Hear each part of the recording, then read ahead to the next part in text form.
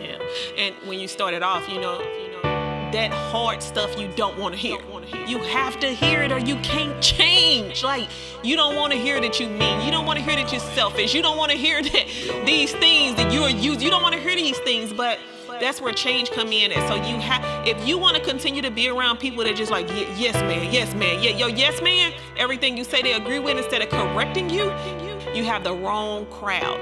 Like, you need to be around people gonna tell you effed up. Like, you need to sit down. You tripping. They tell you the truth because that's where growth come in at. But a lot of us want to be just stay in that circle of people that pat us on the back, or if we want to be sad, they just contribute to us being sad instead of like pick up and go somewhere. You need to smile. Go do this. Go do that. You need people to get you out of that negative bubble. You have to.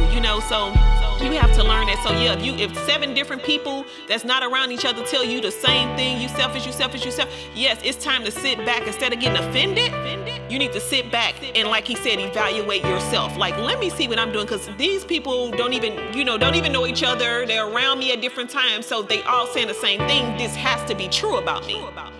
So you do have to take time and let's grow up, y'all. Like, we have to grow up. We have to grow up and become adults. Like you 30, 40, 50 years old and you still getting offended by what somebody said to you. Like, check it out. See if it's true. And if it's not, blow it off.